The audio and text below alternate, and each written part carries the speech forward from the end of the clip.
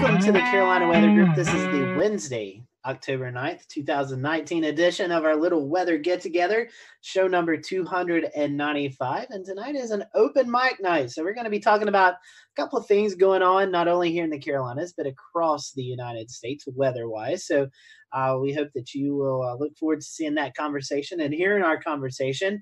And as always, we'd love to take your questions. If you are watching tonight on our many live streaming options, you got Facebook Live, Periscope, Twitch, YouTube, you can submit your own questions. If you have a question, maybe about the forecast, maybe when the rain's coming, something like that, let us know. Just type your comment or question into the little bar, and we'll be monitoring those throughout the show. And we'll get to as many as possible. So we hope that you will interact with us. And if you're listening on the podcast version, well, unfortunately, you won't have that option to ask us questions. But we also hope that you will download us on the podcast version and give us a like. You can find us on any of those major podcast outlets, and just type in Carolina Weather Group, and there we are. So we're happy to have you joining us tonight. So like I said, this is an open mic night. We have a few topics that we'd like to discuss. And first of all, before we do that, I'm going to bring in some of our panelists, let them say hello to you and kind of give a brief weather update. We're going to go old school like we used to since it's open mic night. So I'm going to bring in, first of all, a good friend of ours who's down in Charleston, South Carolina tonight, Mr. Shay Gibson. Shay, how is things going in Charleston? Actually, really cool here, Scotty. We've finally broken our summer heat that ended last Friday. And so we've had a succession of a few days of low 80s, and then we had really good weather over the weekend. Boeing Family Day happened, really perfect weather for that. So it was great to bring the family out to see the Dreamlifter and the Dreamliner and all those really cool things. But since then, we've gotten a northerly wind sort of fixed into the area after a cold front went through. Got a little bit of rain, not very much at all. It was just enough to dust the area, but it was still nice to get the ground wet for once after a while. Since Dorian, we really haven't had very much. We'll talk about that on the drought monitor. But yeah, cool temperatures today. We've had a little bit of a north-northeast wedge built in the area. So we're looking at upper 70s to low 80s for tomorrow and the next few days. And things look really good. We're transitioning to fall nicely where it's cool at night and not very hot in the daytime. The only thing we have to contend with here are mosquitoes, and those are still pretty bad. So with that said, I'll pass it on to the next region, but we're doing pretty good here, and just keeping the northerly wind around for another day or two.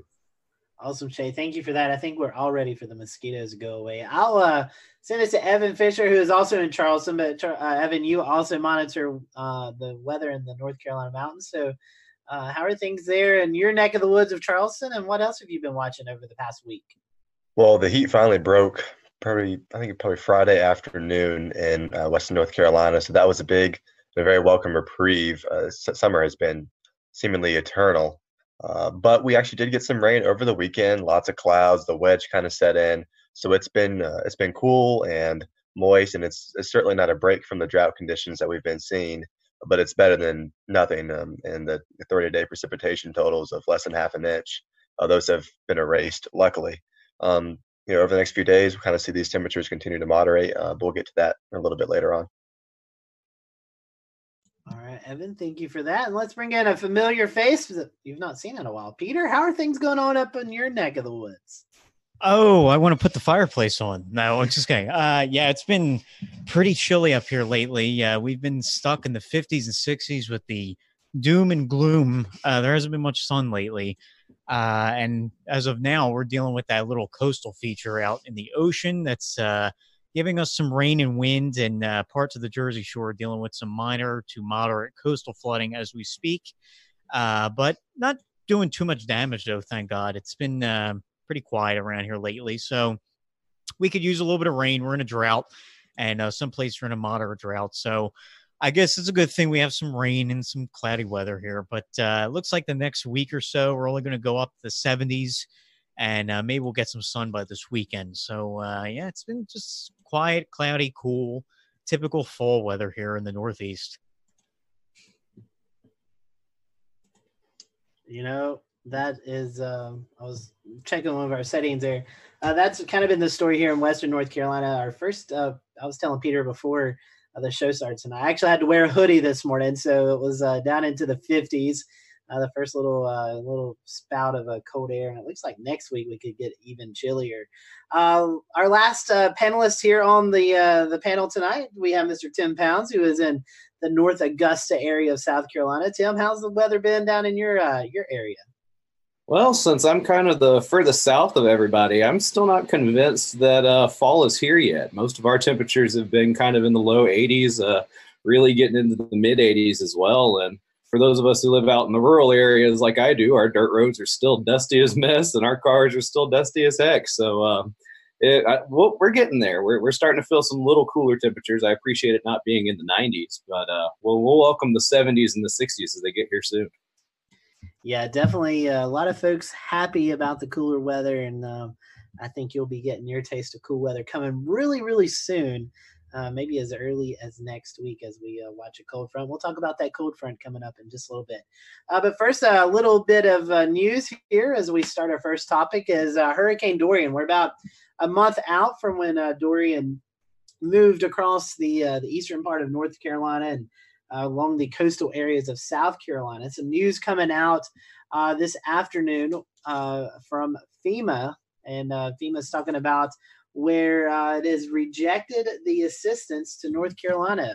FEMA director sent a letter to Governor Roy Cooper over the past few days talking about they've reviewed the information, but the impact to the businesses and folks who live in eastern North Carolina did not reach the severity or the magnitude that it needed to for designation of assistance.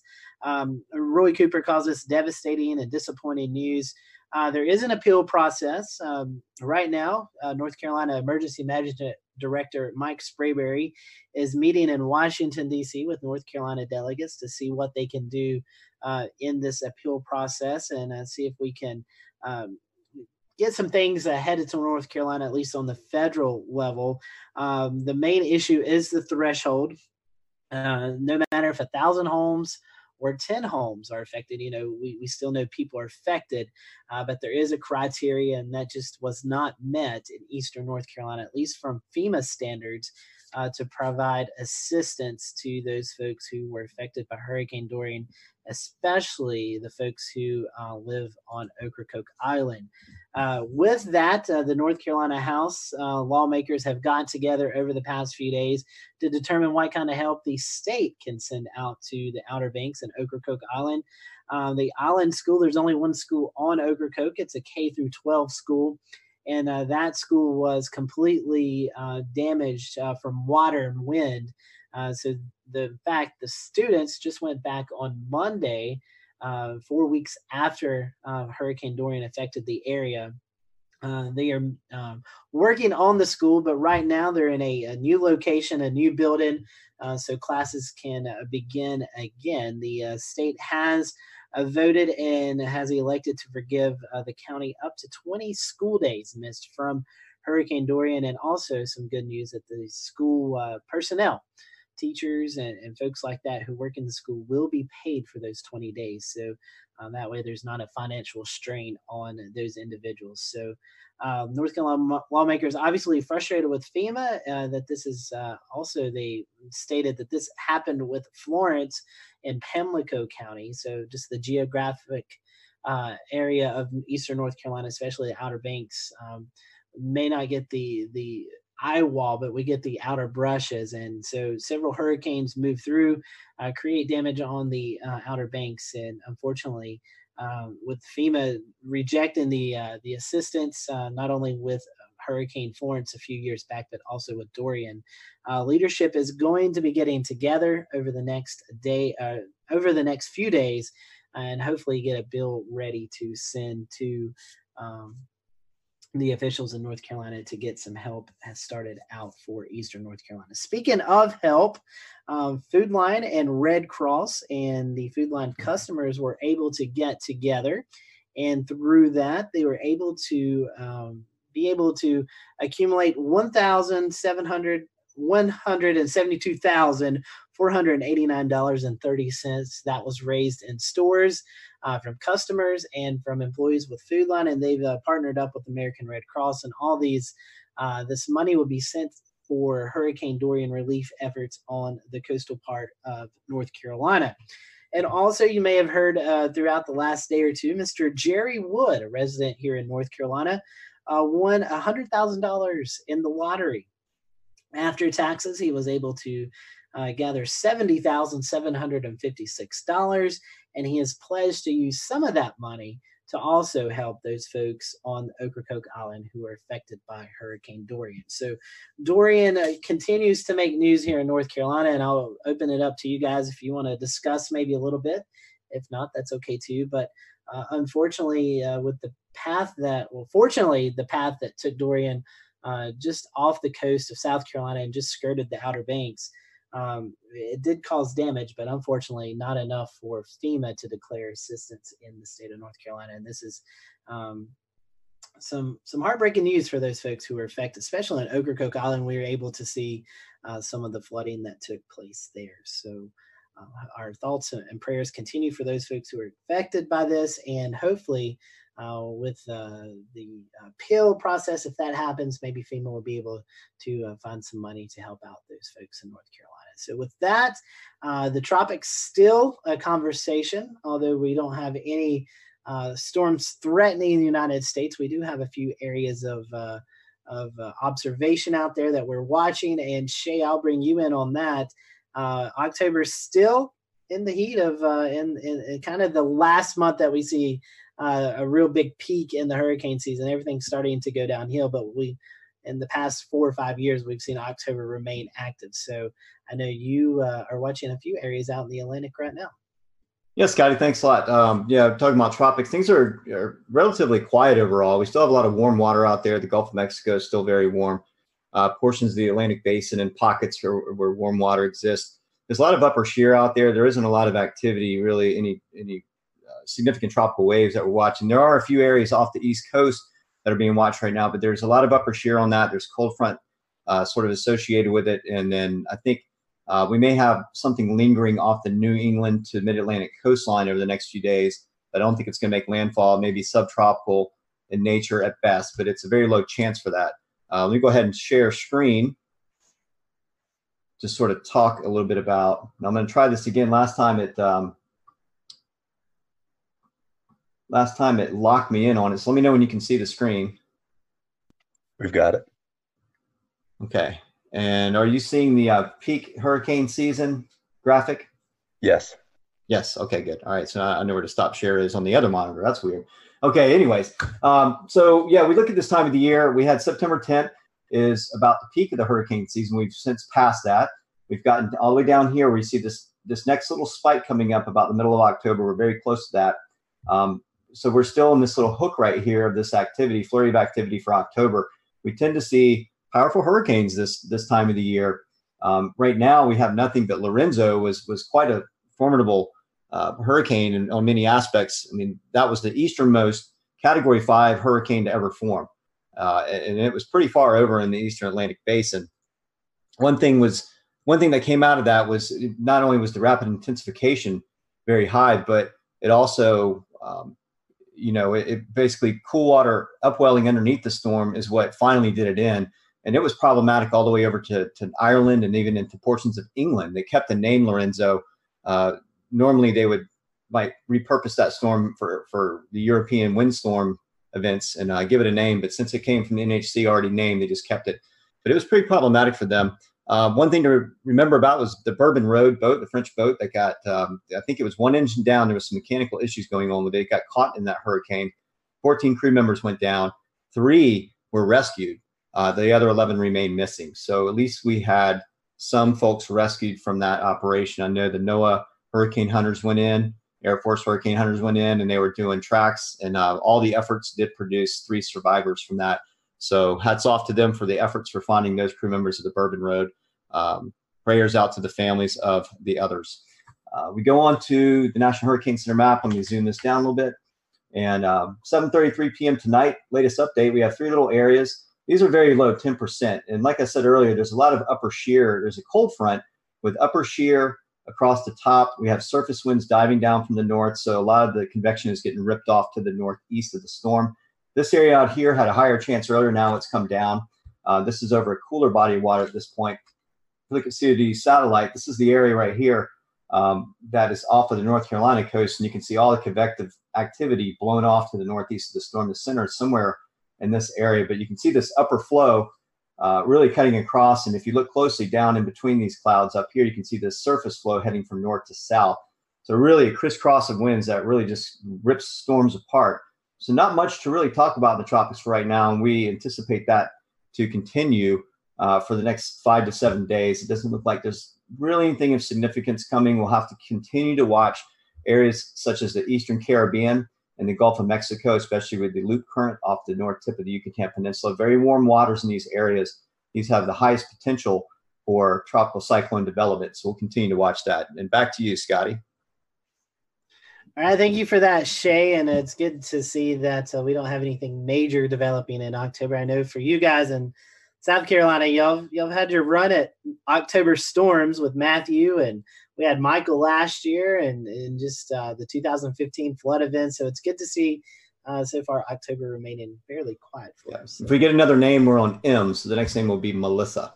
Yeah, so we'll be watching that. Hopefully we won't have Melissa. Hopefully we can put it into the tropics pretty soon. So with that, speaking of the tropics, NOAA was able to issue a preliminary map. Now this will change. We still have a few more months left.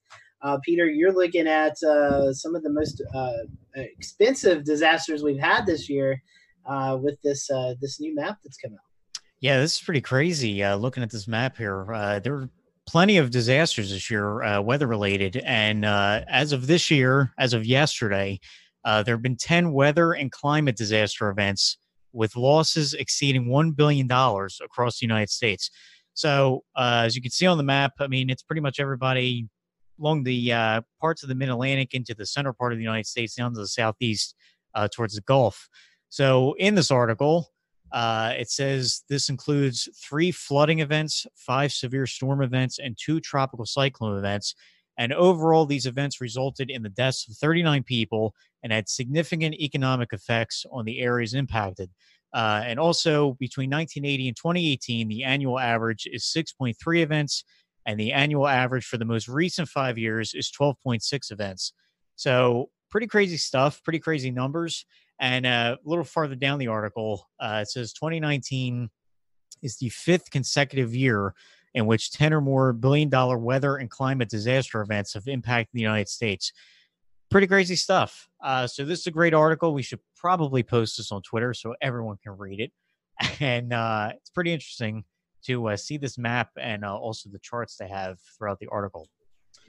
Yeah, definitely so, Peter. And that's some crazy stats to see how much of an uptick we've seen over I think you said the past 5 or 10 years. We've seen almost, it looks like it's doubled in this. Evan, I was reading this article a little earlier, and it highlighted the severe weather outbreak that took place in the plains, and we kind of caught the tail end of that with the last 3 or 4 days of tornadoes out in the Midwest. But that was one of the events that was highlighted in this article. And you and we were able to see a tornado in Tipton, Kansas, and thankfully it was out in a rural area, but we just seen the devastation that these tornadoes can bring. Oh yeah, definitely. They're down more towards Oklahoma, where they had upwards of, I think, 20 some odd tornadoes in just that few-day span right before we got out there in late May. It's unreal the kind of damage that it did to some of the homes and farms. And like Scotty said, we got lucky in the tornado that we saw only hit a wheat field and just barely clipped a barn. But that's heartbreaking to know that more than $1 billion was lost in these events. It really is. And Shay, it showed 2 tropical systems, obviously Dorian being one, but the other one, Milda, I think I'm pronouncing it right, created a lot of flooding down again in the Houston, Texas area. And it just seems like, Shay, when we see these tropical systems affecting the United States, the wind's a thing, but we're seeing a lot more flooding events from these. Yeah, I'll tell you what, that's an area, that's a pocket of the Gulf of Mexico, the northwestern coastline, where storms tend to slow down. There isn't a lot of lift in that area. Imelda did basically what Harvey did. It went into land. I mean, it's a good thing it didn't have another 24 to 48 hours over water. It could have been a real disaster. It was a disaster on many levels because of the flooding. I mean, I think some areas got up to almost 3 feet of rain. Harvey dumped up to 5 feet. So you're talking about a tropical storm capable of dumping that much rain just because it slows down and has nowhere to go. We look at Harvey and we thought of, the brown ocean effect, where sometimes the ground gets so saturated that it just continues to feed the storm, and it continues to feed the convection around it with the heat and the warmth. But this one, it was just tropical moisture just feeding up out of the Gulf of Mexico, and that's a bad area. If it goes a little further to the east by just a few hundred miles, at least it can get kind of lifted up out of that area. Maybe a slow jog, but there's a little bit more movement as cold fronts tend to reach down to the Gulf to tap into that moisture and pull things along. But right there on that northwestern coast, that's a bad spot. It banks up against some higher terrain and it just sits. So, we had Dorian, luckily, grazed the coastline in the southeast and then quickly raced off to the northeast. So it didn't stick around for very long. Unfortunately, there was a lot of flooding. I'm really surprised about that with FEMA. And we'll have to, continue to monitor that as to why and what their appeals process is going to be. But we're talking about $1 billion costly storm there, it made the list. So it's kind of interesting to see that they didn't make the cut. And there's a lot of criteria behind that. But yeah, 2 storms. This is becoming almost every year. We went for almost 12 years without a major system making landfall. Last year, of course, Michael. But it just proves that even something as weak as Imelda can create a lot of havoc, even as a tropical storm. So we got to, there's a lot of talk about possibly, doing the Saffir-Simpson scale, sort of tuning that in based on flooding, right? There's a lot of talk about that. I don't know where the NHC is with it, or if anybody's on, how many people are on board with it. But, reclassification of storms based on rainfall amounts, I think, is a real thing to start looking at as we see this trend continue. Yeah, I agree with you, Shay. I know that's a hotly debated topic right now in the weather community. The scale that we see hurricanes, and primarily right now they're judged off of wind speed, but we really need to start incorporating the rainfall and the storm surge and things like that, because besides Hurricane Michael, which did produce catastrophic winds, a lot of these events are happening because of the flooding and the storm surge threat. So hopefully with this making the $1 billion map, hopefully that'll kind of help North Carolina officials have a little bit of power in the try to turn over the appeal that there's no assistance right now for Dorian. More of our conversation when the Carolina Weather Group returns after this short break. Welcome back to the Carolina Weather Group. Speaking of those $1 billion disasters, we still have a few months left, and the next topic we're going to talk about could feed into to one of these events happening. Actually, 2, we're going to be talking about the drought here in the Carolinas and also the wildfire threat out in California, and both of those could add on to that map by the end of this year. I'll start first with North Carolina, and then I'll let Shay kind of go over what's going on in South Carolina. But this is the drought and monitor. This was updated last Thursday, so we'll see another one of these come in tomorrow. We'll be able to post that information up on our social media platforms, Twitter and Facebook, tomorrow with the updated drought index. So right now, we're working off the information that was released last Thursday at 8 a.m. And for North Carolina, it's showing there's 4 different stages of drought. Actually 5. We have D0, which is abnormally dry. Then D1 is moderate drought. D2 is severe drought. D3 is extreme drought. And D4 is exceptional drought. So you can kind of see the scales there. Right now, 62.3% of North Carolina is under some sort of drought index, with 41% being in the moderate to severe drought, and then 4% is almost in the exceptional drought. So for North Carolina. So again, over 62.3% of North Carolina right now experiencing drought conditions. I will say yesterday there were some locations that was able to get a little rainfall, especially in the mountains. There were a few locations that received over an inch of rain, but in the grand scheme of things, the rainfall that we saw yesterday really didn't put much of a dent in this. In fact, when we see the drought monitor released tomorrow, we may not see much change in some of those locations in the mountains, but I do expect to see the drought at least extended further into eastern North Carolina, as well as the Piedmont of North Carolina as well. So that is something we'll watch. But these drought conditions look to continue at least for the next week or so. Evan's going to give us a weather update in just a little bit, where we could see maybe some rainfall moving into the area. But for North Carolina, a majority of North Carolina under some sort of drought. And it looks to continue the dry conditions at least through the weekend. Hopefully, by next week, we can start to get some of these fronts to really drop into the area and produce some rainfall. So, Shay, that's the situation in North Carolina. 62.3% of the state under some sort of drought condition. We do have the severe drought to extreme drought, about 5% in that category. So not a lot. Most of those are in the southwestern part of North Carolina. So that's the story here in North Carolina. What's it looking like in South Carolina?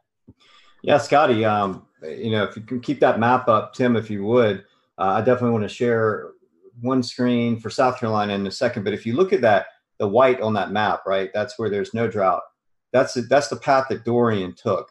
So you see a swipe of the coastline with rains, and that sort of helped alleviate the drought situation along the immediate coastline for much of the southeast region. But that area is slowly starting to fill in with the yellows, and eventually that'll go towards the coastline unless we get some rainfall over the next week or two. The drought monitor, I believe they end their final readings Wednesday night, I believe it is, and then they go through Tuesday AM. There's a timeline for it, so whatever rainfall is picked up within that timeline gets registered, but if it falls the next day, it doesn't. So we'll see. I think we have maybe something late weekend coming up, and I'll go ahead and share my screen for South Carolina and get a better idea of it. And you can see some of these areas in the Midlands, they're suffering the worst. They're in D3 extreme drought. The oranges are severe drought, which go on to the upstate and portions down near Aiken, Georgia, along the border here with Georgia. And then as we get to the coastline, things are starting to fill in from south to north as we go into time, though. And that's mainly because of the little amount of rainfall we've gotten. And in fact, if we look at the next 5 days, this is the Schreff Plume Viewer, which shows the amount of rainfall we're expecting in the Charleston area. And there's zilch all the way until maybe Sunday morning. We start to pick up some rain. And this one up here is only 1/10 of an inch. It looks high on the graph, but it's really a very small amount of rainfall. So we'll see if that improves at all. But we're not expecting this next cold front to drop a lot of rain. What happens is you get this time of the year, cold fronts sweep across the country. You get these upper lows over the Great Lakes. It draws a lot of cool air down, drier air down behind these cold fronts, and then it doesn't really get a good connection with the Gulf of Mexico for very long and dries out. So what happens here is what's called frontalysis, where fronts come to die. So, and then we get them, they come through the region, they may stall and then sweep offshore. They're really just carrying a lot of drier air with it.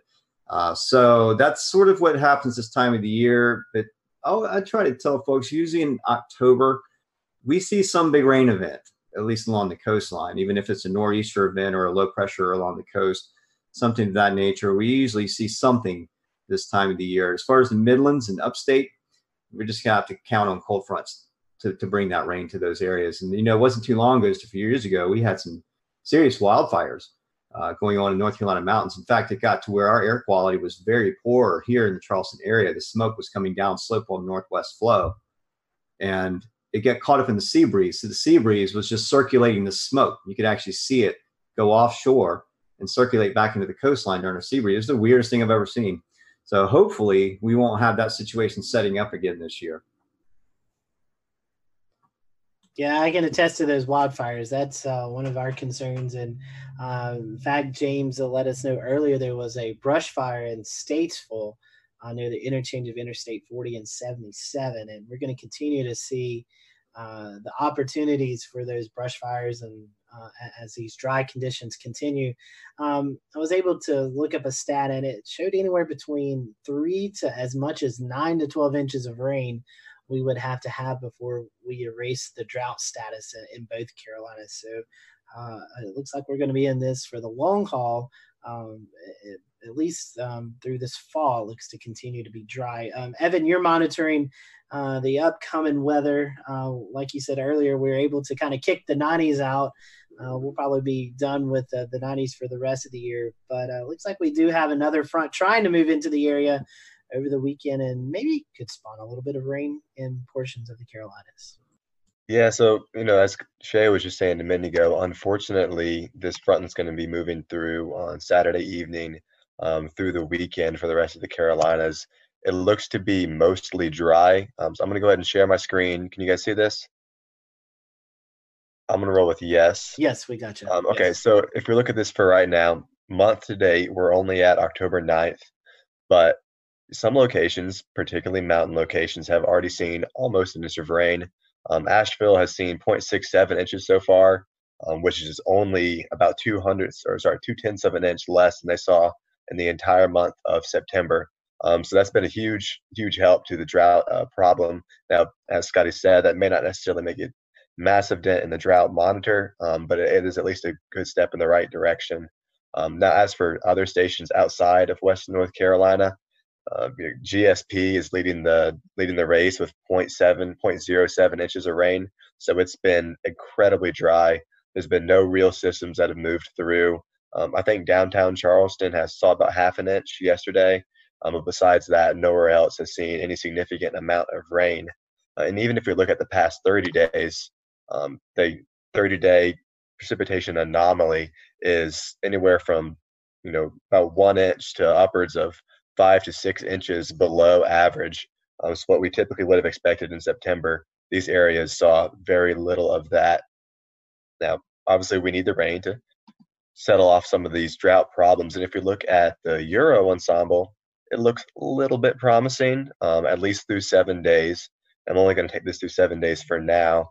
It shows definitely some substantial precipitation in southwestern North Carolina and perhaps a streak of precipitation across the middle of the state, which kind of tells me that perhaps there could be something moving up and perhaps along the coast. I don't know. We'll see. I think before the next coastal storm that could tap into the Gulf moisture won't be until near the end of that 7-day range, if not later. But unfortunately, the GFS ensemble is not quite as excited about the precip odds through 7 days. They're generally half an inch below what we would typically see. So that means very little rain. Now, that doesn't necessarily mean that we're not going to get any rain, but the GEFS is definitely trending drier than the Euro. And with the system that's coming through Saturday night, that's not going to be enough to drop anything worthwhile besides a few showers in Western North Carolina. Now, the WPC, they've issued their forecast for the next 7 days, and it's encouraging for some areas. It really kind of looks a lot like the Euro ensemble, where upwards of 3/4 to even an inch of rain in southwestern North Carolina, and up to half an inch of rain across maybe northwestern South Carolina and through the Piedmont, and out towards Norfolk, almost in Virginia, and the Raleigh area. They could see up to half an inch of rain. So that's promising. It's more promising than things were looking about a week ago, but we still have a long ways to go.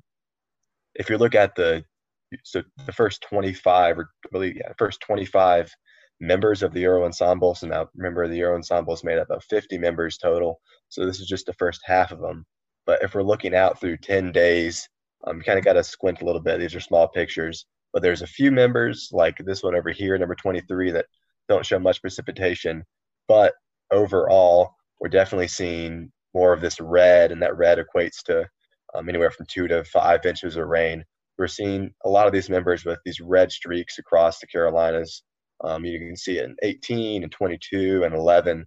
So that's really telling me that at some point over the next 10 days, it's looking a little bit more likely that we're going to see some type of coastal storm, kind of similar to what Shay was mentioning, that's going to finally dump that rainfall that we've been hoping for and waiting for so long. Toss it back to you, Scotty. Thank you for that, Evan. Yeah, we all need some rain. And speaking of rain and the lack of, there's some wildfire concerns. We've been talking about that here in the Carolinas, where fortunately we've not seen any major fires.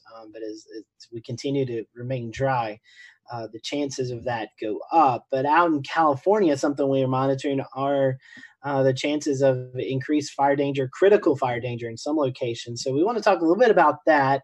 I want to screen share something before I toss it over to Shay. 1 second, Shay. Let me get this website. I thought I had it pulled up, but we've been talking about the fire threat internally here and something that California is doing. But first, I want to share the National Weather Service out of Sacramento, California, has issued a red flag warning for today and tomorrow, and all these locations are under the red flag warning. This includes places close to San Francisco and down into San Jose, Modesto, California, up into Santa Rosa, Stockton, California. So some fairly populated areas, even up into Redding. So this means extreme fire danger, rapid fire spread with any new fire starts, winds north to northeast, 20 to 30 mile per hour sustained, with gusts to 40 to 50, and locally we could see higher, or they could see higher gusts, and then very low daytime humidity and really not a lot of humidity. We normally see humidity rise at night, but that's not the case here, with only a 20 to 35% chance, or 25% humidity in these areas. So Shay, that's something we're monitoring. I know you do a lot of wind forecasting, so something that the folks who are watching tonight may have heard of, you may have not heard of, but the Santa Ana winds really drive these extreme fire dangers in California. No, that's exactly right, Scotty. This is the time of the year when Santa Ana winds really start to crank out. What happens is you have a climatic shift of what's called the North Pacific High. Also, you have the polar jet stream that starts to dip down across the country this time of the year, which brings all the cool weather from west to east. The combination of the North Pacific High, as it starts to drop south down the California coast, it usually sits up just off the northwest coast through the summertime, through the warmer time of the year, the warmer months. And then as the cooler months come around, that high is forced southwards towards Southern California and even just off of Baja. And so that's where it sits primarily through the winter. But during that transition, you get a lot of large domes of high pressure built into the Great Basin area. And what that does is it pretty much forces offshore winds through the California Valley along the coastline. Let me go ahead and share screen, and I'm going to give you a little bit, try not to geek out too much on this. But what's set up right now, why the alert is so high, is because of this 1,038 millibar. This is a rather strong area of high pressure over the Great Basin. Remember, this is clockwise flow around it. It's pinched in between what's called a Rossby wave, or dip in the jet stream. So these winds are going to be forced down through all the way to the Northern California coastline. And that's what the threat is up in the mountains, especially, and downslope to the coast. These winds are really going to pick up some speed. And that, as it goes forward, you see this high just sitting there. And that's pretty much what's driving it. It looks like it's going to be about a 24 to 48 hour period. Sometimes these Santa Anas can go on for days. One thing here to consider, this is the current jet stream. This is the polar jet dipping down. And when you have high pressure built in between both legs of this is called a Rossby wave, where it bows down across the country, or we call it dip in the jet stream. This is what's forcing the wind down from the north at the higher levels. High pressure is forcing air to the surface, where the coastline has lower pressure. So the pressure gradient built between the high and the low along the coastline is what drives these winds higher speeds. Now, 25 to 30 is significant, but it actually could be more like 40 in some spots. I've seen some of the forecasts, and these winds can actually get up to 70 to 100 miles per hour when they come down slope. So if we go forward in time, we see that jet stream dip. It starts to move across the country. We're going to see some cooler air coming with it, along with the cold front ahead. And then we have another area of high pressure building in behind that. So that's another concern. I did pull up the Weather Channel. I have a decent little graphic here of some of the windiest locations in typical Santa Ana winds. Now, this isn't limited to Los Angeles or Southern California. In San Francisco Bay Area, they do call these El Diablo or Diablo winds because that's about where they're going to be occurring this time of the year. And as the North Pacific High starts to drop, we see these Santa Ana winds really kicking up further south across Mojave. Nighttime, with the relative humidity dropping, you get a higher pressure gradient at night as the desert cools, and then this air has to rush out of that area. It's a warmer wind, and so it really pumps out of the Santa Clara River Valley towards the coast. These are offshore northeasterly winds, and also through the Santa Ana Canyon, which is named for the Santa Ana winds, through the Cajon Pass and Banning Pass. And you can see the downslope on the terrain. I like the Weather Channel's graphic here. It really shows it in more of a three-dimensional view where you can kind of get a better idea of how these winds work. And so that's what really drives it. I mean, it causes a lot of damage. It's a very dry wind. It happens during sunny skies for the most part. And these are the winds that drive wildfires to epic proportions. And that's the concern that they have right now as we start to get into the Santa Ana season, when these high pressures built up to the north in those in the Great Basin. That's the trigger for the alerts. And did I see that they've cut power to how many tens of thousands or hundreds of thousands of people? Yeah, Shay, you have. This is called the, let me get the correct term for it. I don't want to misspeak. It is the public safety power shutoff. And basically what is happening is a lot of these power companies, especially in Northern California, they're cutting the power off to folks. This is a process. They monitor the weather conditions and forecasts. A couple of days ago, they sent out advance warning to folks. The fire conditions look to be pretty high for Wednesday and Thursday. So they told folks a few days in advance, hey, we're going to be cutting the power off to your location. Right now, over 800,000 folks without power in Northern California. And the reason they're doing this is if the companies shut power off when we do see these gusty winds, and we know in gusty winds, we likely could see trees and power lines come down. And when a power line comes down, it can spark new fires, especially with the extreme and critical fire conditions out there. So they have cut the power off. So that way, if their power lines do go down, they won't spark any additional fires that could take place. So this at least is going to go through Thursday. And then if wildfires do pick up during this time, obviously they'll have to go out and monitor those conditions and check on the power grid before they're able to turn the power or reconnect the power back on. So there are some shelters opening for some of these, but the power officials in California Emergency Management told people you need to prepare. We as meteorologists keep telling folks you need to prepare for these storms, hurricanes, winter storms, even forest fires. You need to have that safety plan, know where you would go, have that emergency kit ready, and just stock up on your stuff if you do need to leave your home. So it is something that's really fascinating to me. I learned about this last night, and we've been chatting back and forth, and it's actually gained a lot of national attention today. The Washington Post, USA Today, a lot of the major news outlets have been covering this event. So folks are obviously they're upset because it's a sunny day and there's no power. Businesses are closed, schools are closed. But then the power officials are like, well, if we keep the power off, that cuts the risk of wildfires. If any of our equipment is affected by the wind, it won't spark any additional fires. So big debate going on. I even think the governor of California is not a fan of this. He came out and said it's a problem. People are concerned. So it's something that is really being discussed in California. And I feel like as this dry season continues out in California and the wildfire season continues, we may hear more and more of this. Shay, so you've got some live data that's pulled up right now of the winds right now in the San Francisco area. Yep, I'm just looking around, and a lot of times this kind of wind it's missed by even some of the best modeling. You can see the trend is upwards to 20 from the east, northeast, or northeast when we get up to Saddleback. This is one of the areas where these winds start to generate. Now, the models may not pick up the speed. You can see the gust here already approaching 30 knots up here as of, about our time in California right now.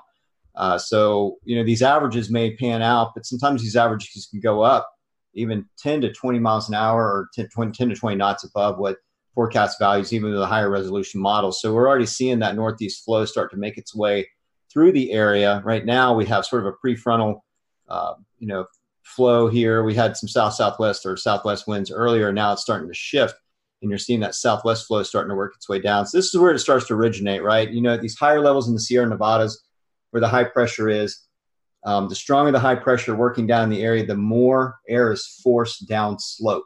and that's on the western side of the mountains towards the ocean. And wherever it can get in between, anywhere where there's a break, like a valley or a canyon, that's where the wind is going to really focus on. So San Francisco, as you zoom into San Francisco, you can see there's, and I was just up in this area, actually up in the Sierra Nevadas, but it really rushes down through this area. So these are the El Diablo winds occurring there right now. And as we get a little further into the season, when the highs start to sink further south, we'll see that start to populate all the way down to LA and in the Santa Clara Valley, and then all the way down into San Diego.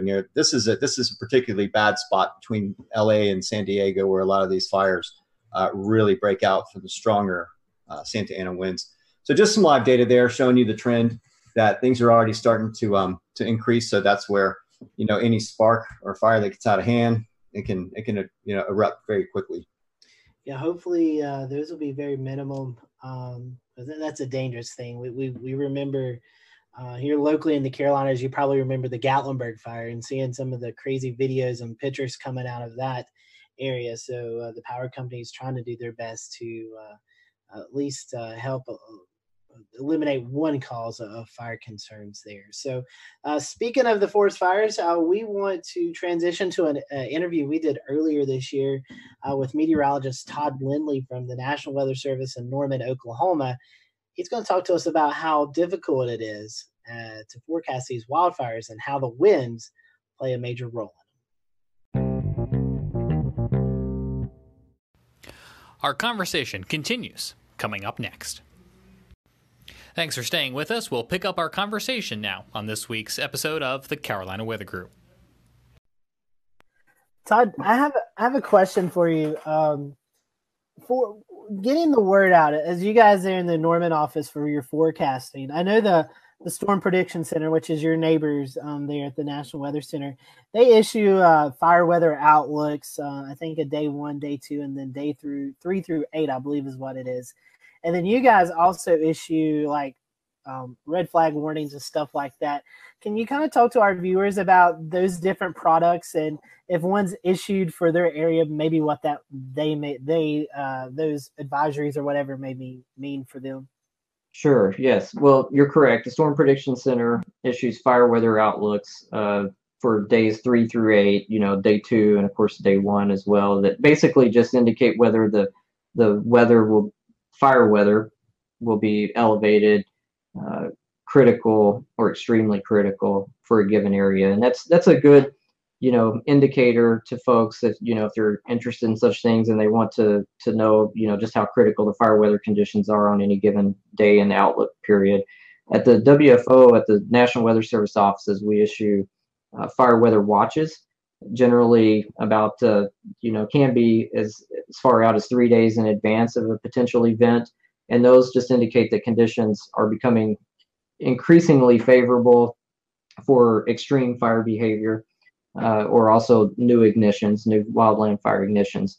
And then once we get within about 24 hours in an event, we will generally, if the forecast remains on track, we'll upgrade to a red flag warning.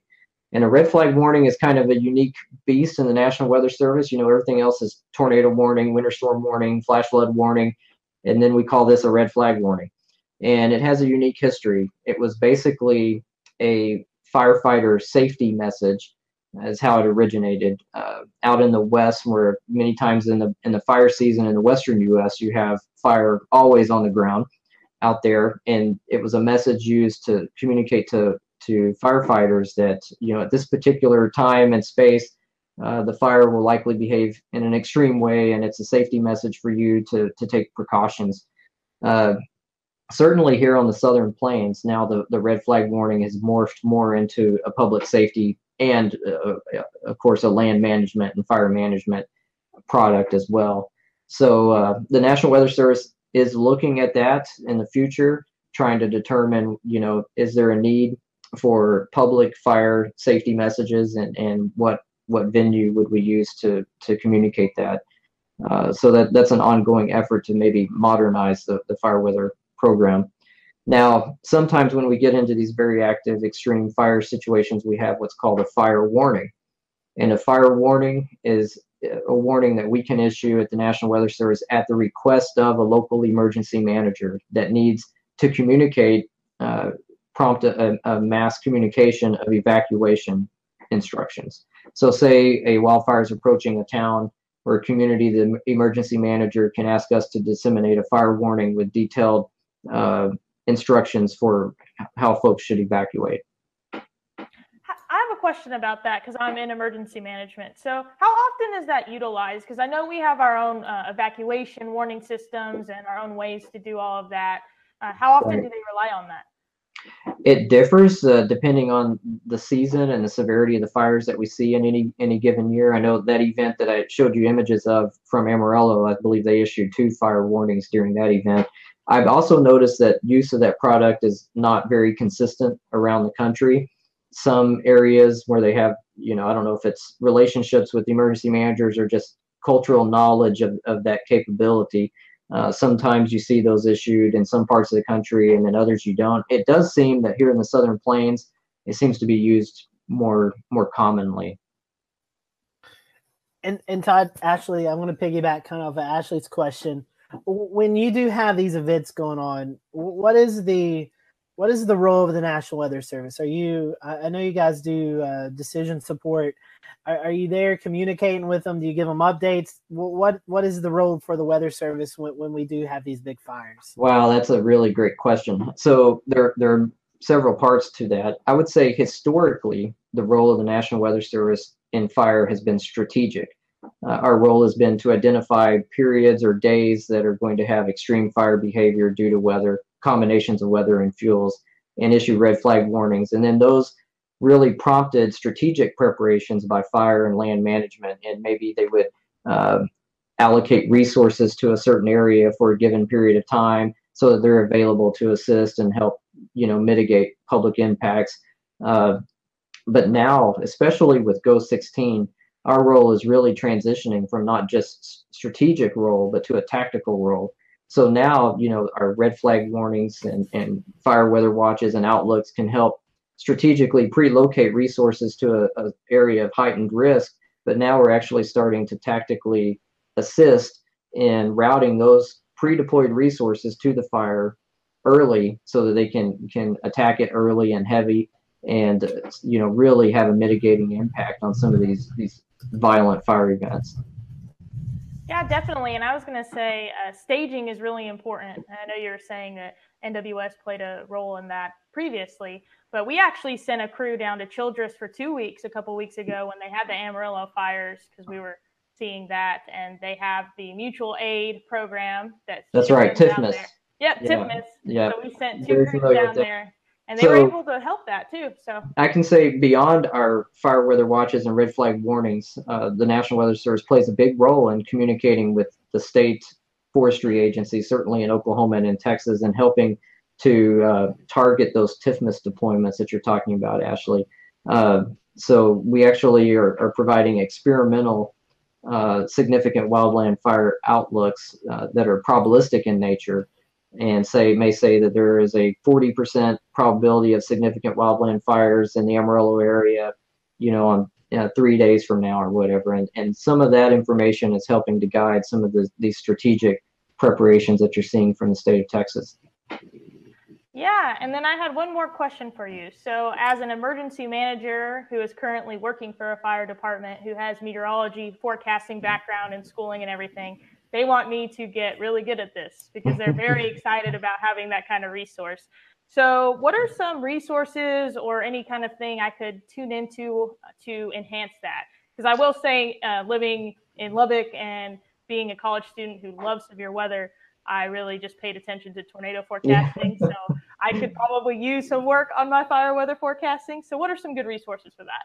Well, you're not alone. Most meteorologists in the Southern Plains have always been very heavily interested in severe convection and storms and tornadoes and the fire side of things. There was not a lot of work done on plains fire meteorology prior to the onset of these big events in about 2005, 06 and beyond. So, but since then we've made tremendous strides. And there are a couple of resources out there, a couple of papers that there's a small working group of subject matter experts in this area in the plains And we have authored a number of papers, one in the electronic journal Severe Storms Meteorology on Southern Great Plains wildfire outbreaks, for instance. So you can look at that paper and kind of get the basic understanding of identifying these outbreak type patterns. We also have a relatively newer paper in the NWA Journal of Operational Meteorology on the low-level thermal ridge and how to use that to really focus in on an area of heightened risk and physically what's going on with the low-level thermal ridge. It makes it such a bad player for fire. Well, perfect. Thanks for that. I look forward to looking into that. Todd, I had a question for you, if you can hear me okay. I sure can. Go ahead. That's good news. Looks like it's not capturing me when I talk on the stream, so I might have to have everybody repeat what I'm saying. Oh man, it's been one of those nights. It's been one of those days. But let's talk Ghost 16 again briefly, and so with Ghost 16, you have a multitude of fire products. You not only have the firepower, fire area, fire temperature derived products from the level 2 stream, but you also have the fire temperature RGB. What products are you all finding that you're using most in operations? Okay, well, the one particular channel that's specifically made for fire really is channel 7, the 3.9 micron. It's a shortwave IR channel, and that is probably the default tool that we're using with Ghost 16. There are, like you said, the fire temperature RGB, which is really cool. That's the example I was showing in the animation. Looks really, really ominous when you see a good fire on there. A lot of the derived products like firepower, fire size, those algorithms, from my understanding, are still being kind of tweaked and calibrated to Ghost 16 because they were actually designed for legacy GOES. So they're still a work in progress. And from looking at fire activity in the West this past summer, they still need some tweaking, and they're being tweaked. One thing our forecasters have had a lot of success in finding fire very early is looking at what's known as the fog difference channel, which is basically the 11 minus 3.9 micron difference. And with that particular channel, it seems to be very sensitive, and you can see fires really early while they're still fairly small. In fact, in the last year, on 3 separate occasions here at WFO Norman, we've successfully helped dispatch crews to structure fires that were previously unreported. Oh, that's awesome. You guys have any luck with the nighttime microphysics too? I have not looked at that in close detail for fire, so I would have to withhold judgment on that one. Awesome. And I have one more for you, Todd. If I am a viewer watching this show, if I live in that area and there's a major wildfire ongoing, what's the best way that I can get plugged into what's going on? You know, a lot of folks, they're on their phones. They're not really watching TV necessarily. They're just kind of living out of their phones. When you issue your warnings or your products, do they automatically go out to the phones, or do people need to go into their phones and activate that? What's the process that people can know what's going on without being told through the news at the last minute or see something in the air? Yeah, I would say local media and listening to your local officials is still the best means of communication to get real-time fire information. During these fire events, both Texas A&M Forest Service and the Oklahoma Forestry Services are very active in social media, especially on Twitter and Facebook. You can get updates that way, but definitely the local, broadcast media or media online via social media is definitely the best way to get the most up-to-date information. And of course, if it turns into an emergency type of event and your home or your community is being threatened, just listen to the local emergency management and law enforcement officials. And Todd, my last question for you is, we've got Ghost 16 now going. What do you think the future is for forecasting these wildfires? Do you see anything else down the pipeline, or anything you guys are kind of working on to get the forecast better and to kind of really hone in on this? Well, it's an exciting time to be working on wildland fire, not just here in the plains, but all across the country, really, because there are some exciting things. You've got the new generation of GOES satellites, 16 and 17, which has now been launched. So that's really going to revolutionize the way we handle fire, no doubt. There are other things too from a broader picture forecast perspective. Some exciting things that are being done at the Fire Sciences Lab in Missoula. Gentleman up there, Matt Jolly, scientist there, that's been working on something called the Wildland Fire Assessment System. It's a gridded kind of fire danger system that forecasters will be able to access and utilize to help forecast areas of heightened risk as well. So there are some innovative things occurring, in the wildland fire communities, specifically in areas of operational fire forecasting for the National Weather Service and beyond. Okay, I lied. I do have one more. Okay. You just brought up a good point. Can you see these fires before they're actually reported? And can you be the ones to actually report to the authorities what's going on at what time?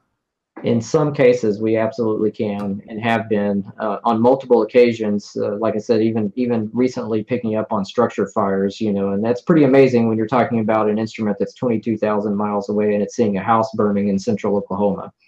But we are, in many cases, catching a signature in the shortwave IR imagery before local 911 calls are received at a local jurisdiction.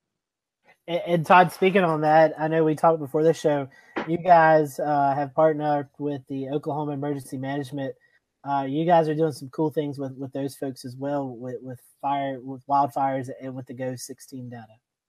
That's right. Some of the folks there, Zach Stanford and Daniel Piltz, have been instrumental in helping us with this wildfire detection, or what we call hotspot notification system that we're using here. And it's, direct feedback during periods of active fires here in Oklahoma and in Texas, and even now expanding into Kansas. The direct feedback we're getting from the EMs is certainly along the lines of, this is saving lives and saving property. Very cool. Well, I know we don't want to keep you all night. I know we could continue talking about this, but how can our folks get a hold of you or kind of see, do you have a Twitter account you want to push out, or just the forecast office there? What social media accounts can they follow you just at NWS Norman, and my email address is todd.lindley@noaa.gov. We're back next week with an all-new episode of the Carolina Weather Group, Wednesday night, 8:15 p.m. Eastern Time on Facebook Live, YouTube, and Periscope, and always available on demand as a podcast on your favorite podcast platforms, including TuneIn, Stitcher, Apple Podcasts, and Google Play.